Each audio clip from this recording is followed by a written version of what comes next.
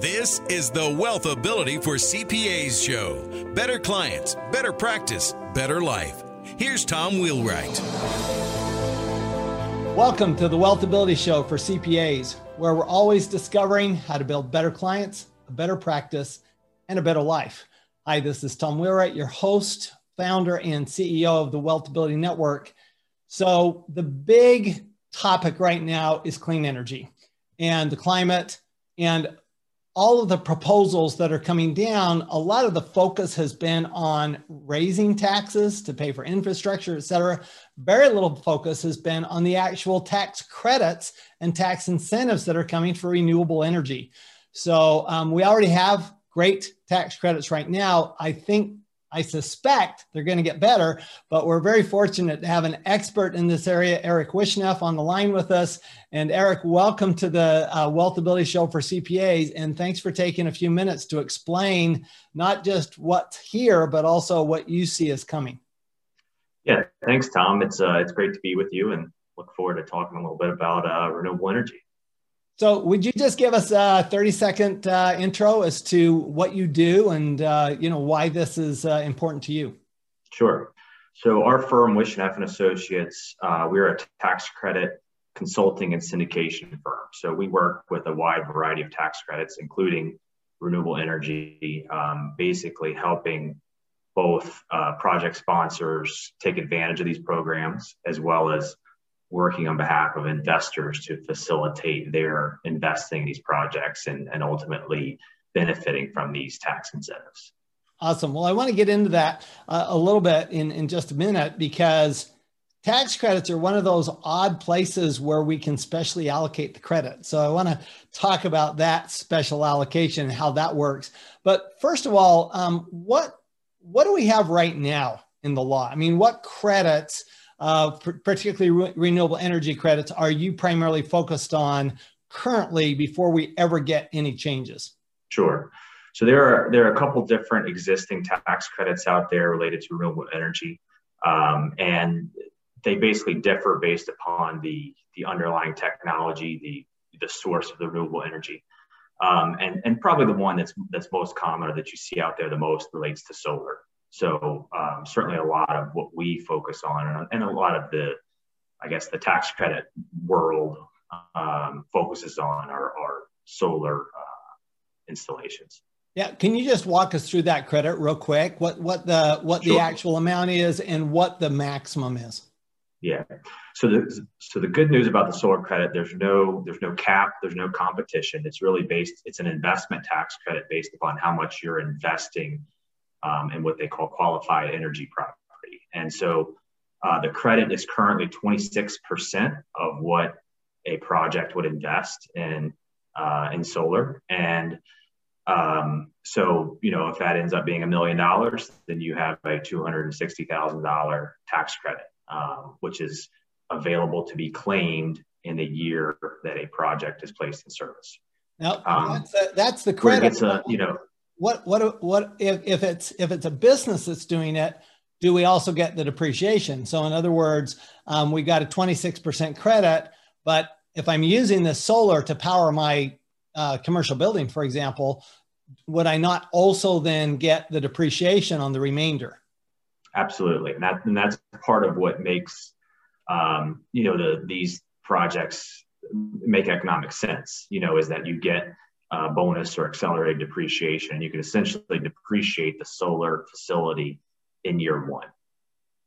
So as I understand it, though, we have to reduce the basis by the credit, right? So that $1 million example, let me just check my understanding. Sure. Yeah. So on a $1 million project, we'd get $260,000 of credit, and then we'd get $740,000 of deduction. You reduce it by half, by 50% of the credit. So it's even better. So that example would be, you'd have $870,000 of potential. That's awesome. Deductions. That's awesome. Yeah. So it's not like R&D where you've got a much bigger haircut on the R&D credit than you do on the solar energy credit. That's right.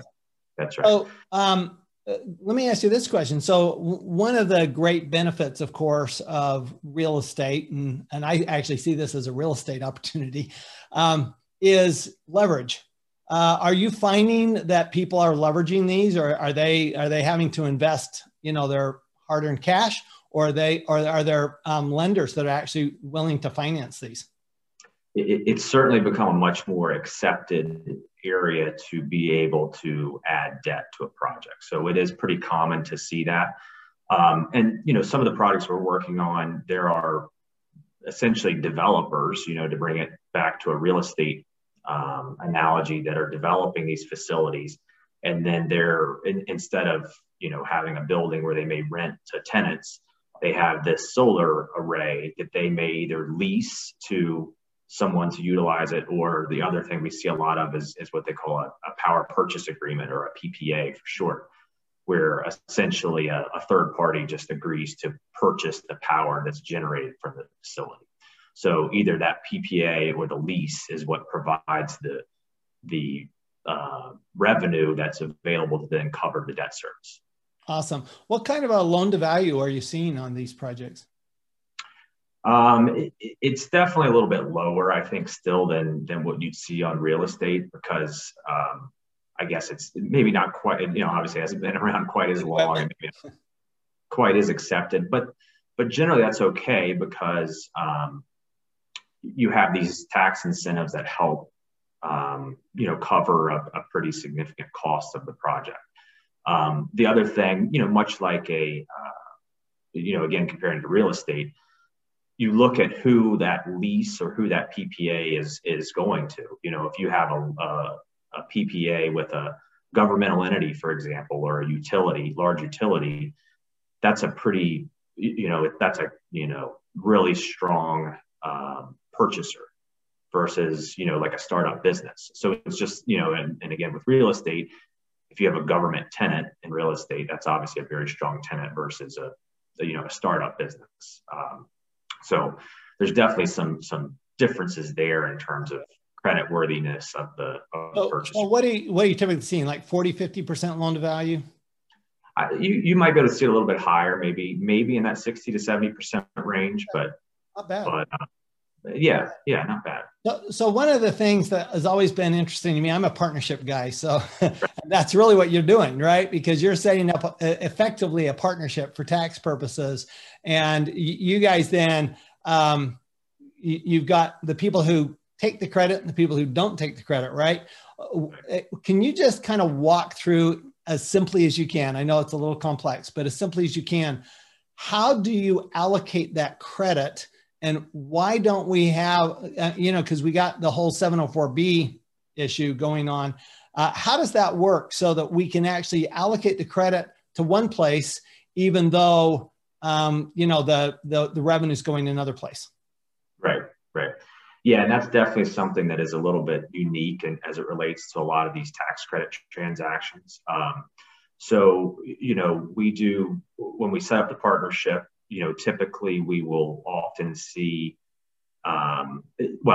maybe I'll take a step back. So, a lot of people that are undertaking these projects cannot use these tax credits either at all, or at least can't use them efficiently. And so the reason we even have this market is because there are other third-party investors out there that can use them. So even, and because of, what type of tax these credits can offset, even some very wealthy individuals that have very large tax obligations may not be able to utilize these credits. So that's kind of the background of why, we need to do this. And so, setting up this partnership will allow a third-party investor to come in that can use the credits. So that still allows the project sponsor to get some value from the credits.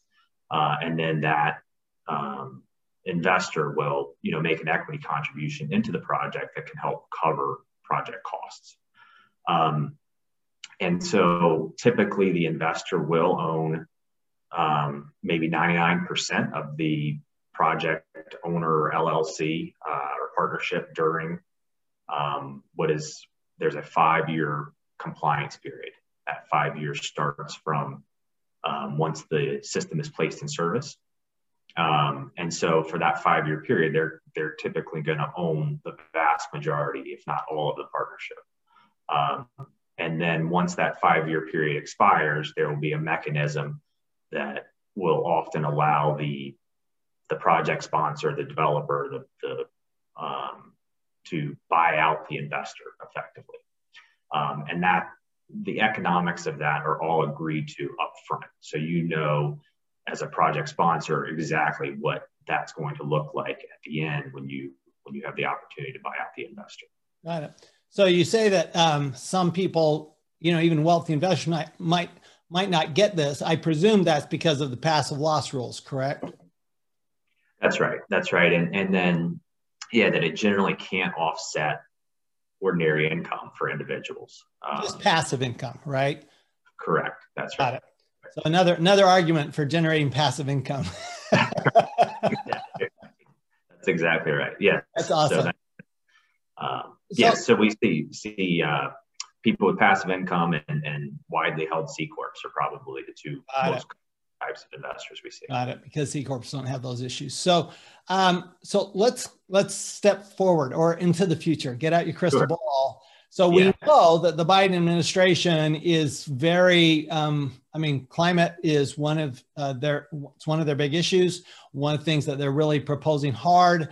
There's some proposals in this infrastructure proposal. What do you think? What credits what do you think is going to happen? What additional credits are we going to see, or how are they going to change the credit structure for renewable energy? Right. Yeah, no, that's a great question. And they're definitely, there's a number of, I guess, I don't know if you call them competing, but a number of proposals or bills out there, even currently, that would either enhance what exists or maybe even create new credits. And so I think some of it's going to be what is the industry, what is people in Congress, what are they coalescing around in terms of what they see as the best way to kind of achieve their objectives. But, I certainly think, that as you say, there's something that's going to come out of this.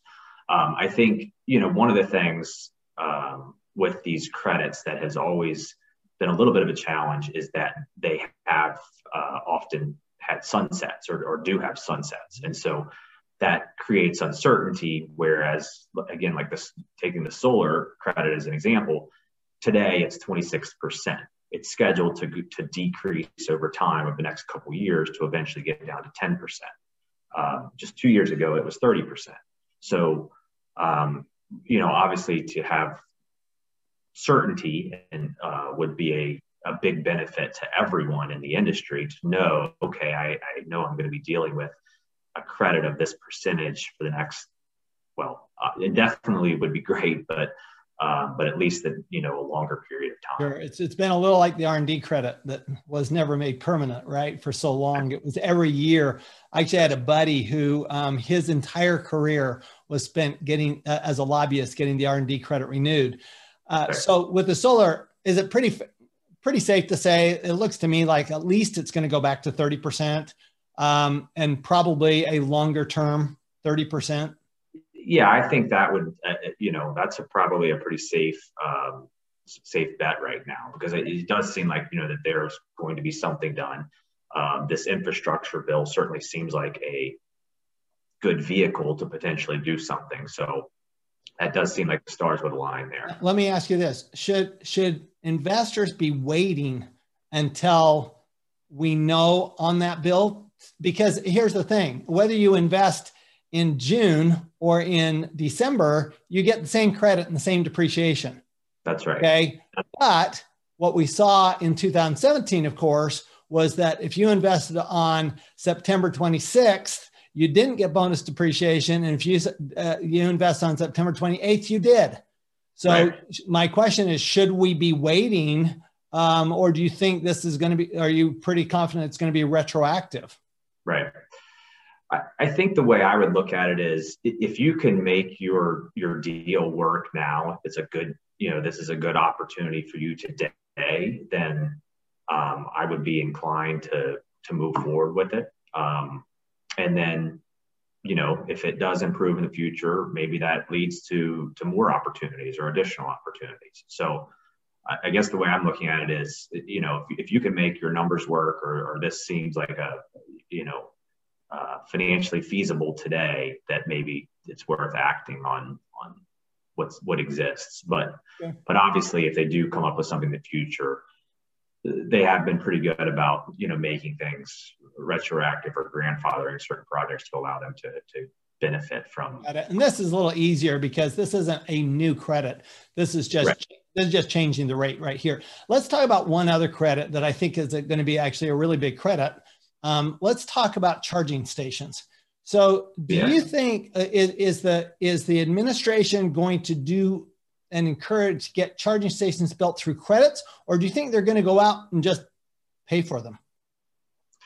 That's a good question, and we actually are working with some charging station developers right now that are trying to figure that out and kind of plan for how to approach it. So yeah, I think there is a existing credit right now, but it's capped per station. And so it's certainly helpful, but I think ideally it would be more of a percentage based, because it's capped, at a specific dollar figure. But I think, my thought would be that certainly the tax credits have been an incentive that has been successful. And so hopefully that is something that they would look at. So would you just walk through what the credit is for the charging station now and the cap and how that works? Sure. It's $30,000 per station is the credit amount. And most stations are. That's per location is what you're saying, per location? Right. Yeah. That's so right. For example, if you had a service station, right, you had a gas station and you put in 4 charging stations, then your maximum credit at that service station would be $30,000. That's right. And that's right. And that credit is it a percentage? So is it 30% of 100? That's right. It is. Yeah, that's exactly. So the question is, will they take the cap off so that you can, because right Correct. now that obviously is limiting the number of charging stations that you put in, because if you don't want to put in $500,000 of charging stations and only get credit on 100,000. So that's right. It is actually a limiting factor in how many charging stations. And the challenge is it's not like a gas pump, right? Where somebody's there for 5 minutes. I mean, Right. A charging station, somebody's there for a minimum of 15, 20 minutes, even if it's a supercharger, right? So let me ask you another question. So this is my theory. My theory is the idea. So let me just walk through this. I want your complete, honest, Sure. Unabashed thoughts on this. Yes, absolutely. So let's say I buy a service station. Okay. I've got flat roofs, so I can do solar.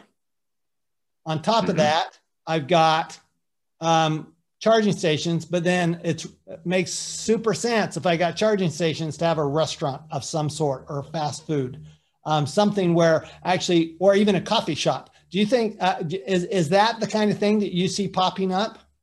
Yeah, absolutely. No, the projects we've been involved with, they are being installed certainly at existing service stations that have been, for gas or, historically, and still are for now.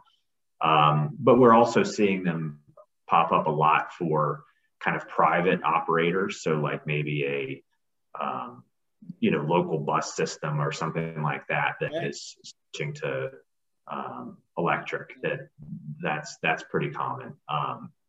But overall, I think the challenge and why the incentive is needed is because you're trying to build out the infrastructure so that people feel comfortable owning an electric vehicle. Right. You don't want a car that, like, for example, take my wife's little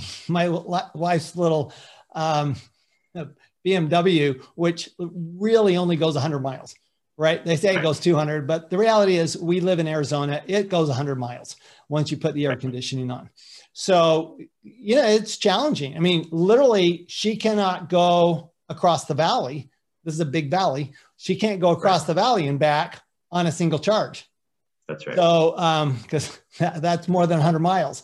And right. So that makes it very difficult. And of course, you can never do a road trip in it because, you can't have, even a Tesla at 300 miles, you're still going to have to sit and charge it at some point, during the day on that road trip. So I think the charging stations are going to be really important. I think that's great. And the economics are today that maybe they're not like, sitting here in 2020 or May of 2021, there may not be enough electric vehicles in that particular area to justify doing this. And so, what you're asking people to do is invest for the future that, a year or a couple of years from now, there are going to be. It's a bit of a chicken and an egg type of a situation, isn't it? It definitely is. So let me ask you the question that nobody else is going to ask. Okay. What's going to happen with nuclear? Nuclear. Oh. Because if you actually think about it, the cleanest energy we have right now is nuclear. It's the most efficient energy, but it just has this huge political that goes along with it, right? On the other hand, outside of the spent rods, and I worked for a nuclear power plant. So outside of this, I know a little bit about this. Outside of the spent rods, there's no pollution. Right. Zero. In you affect the environment because you put up hot water, but you have cooling ponds, et cetera. You have steam going up in the air, not smoke going up in the air. So you don't have any of the emissions at all. Do you think that there's room for nuclear in this debate, or do you think nuclear is dead? My suspicion is politically it would be difficult at this point, and that interesting. The focus is on some of these other options like solar, like wind. So what do you think we're going to get from a credit on wind? Let's just take the last couple of minutes, and if you would just talk about what is the current wind credit for windmills, and what do you see as the future?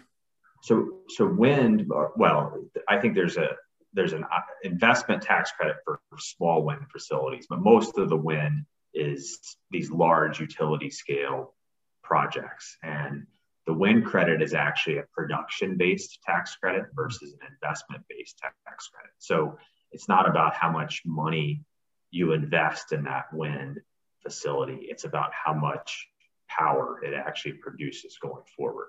So that makes it, quite a bit different.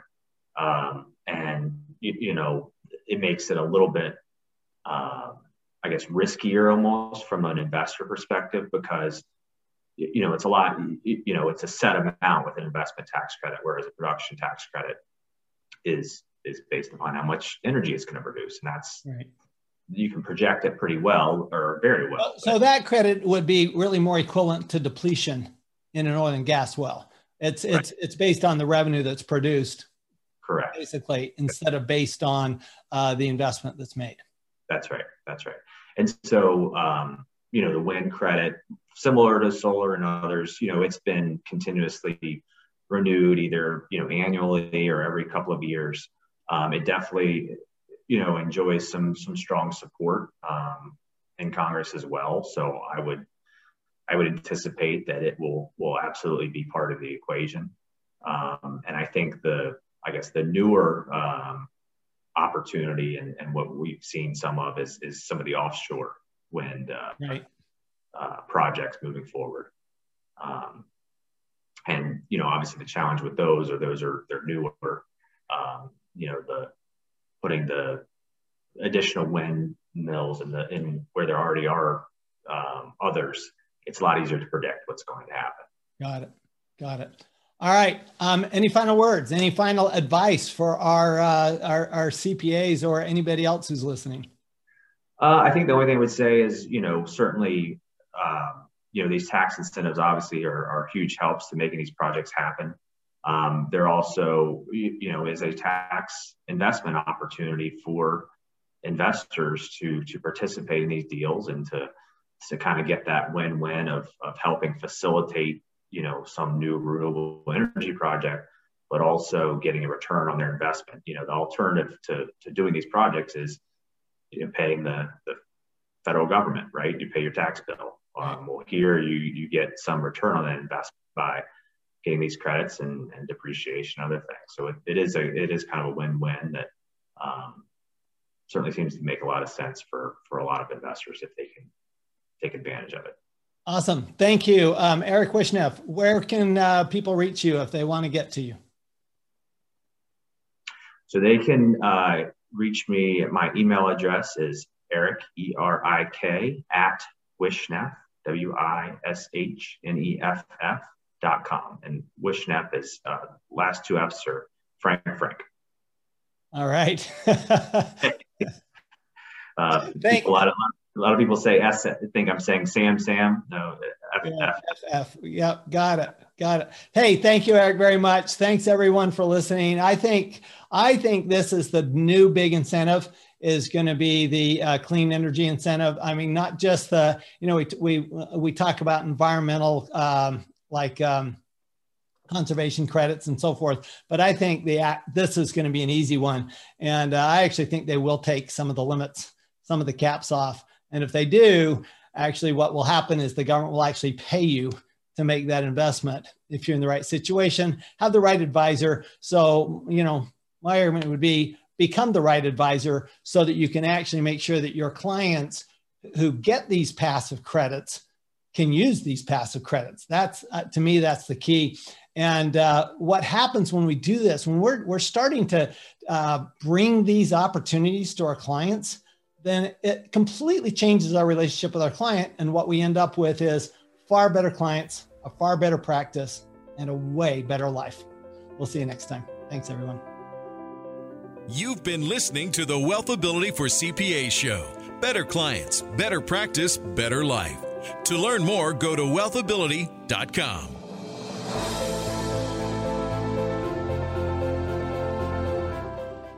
This podcast is a part of the C-Suite Radio Network. For more top business podcasts, visit c-suiteradio.com.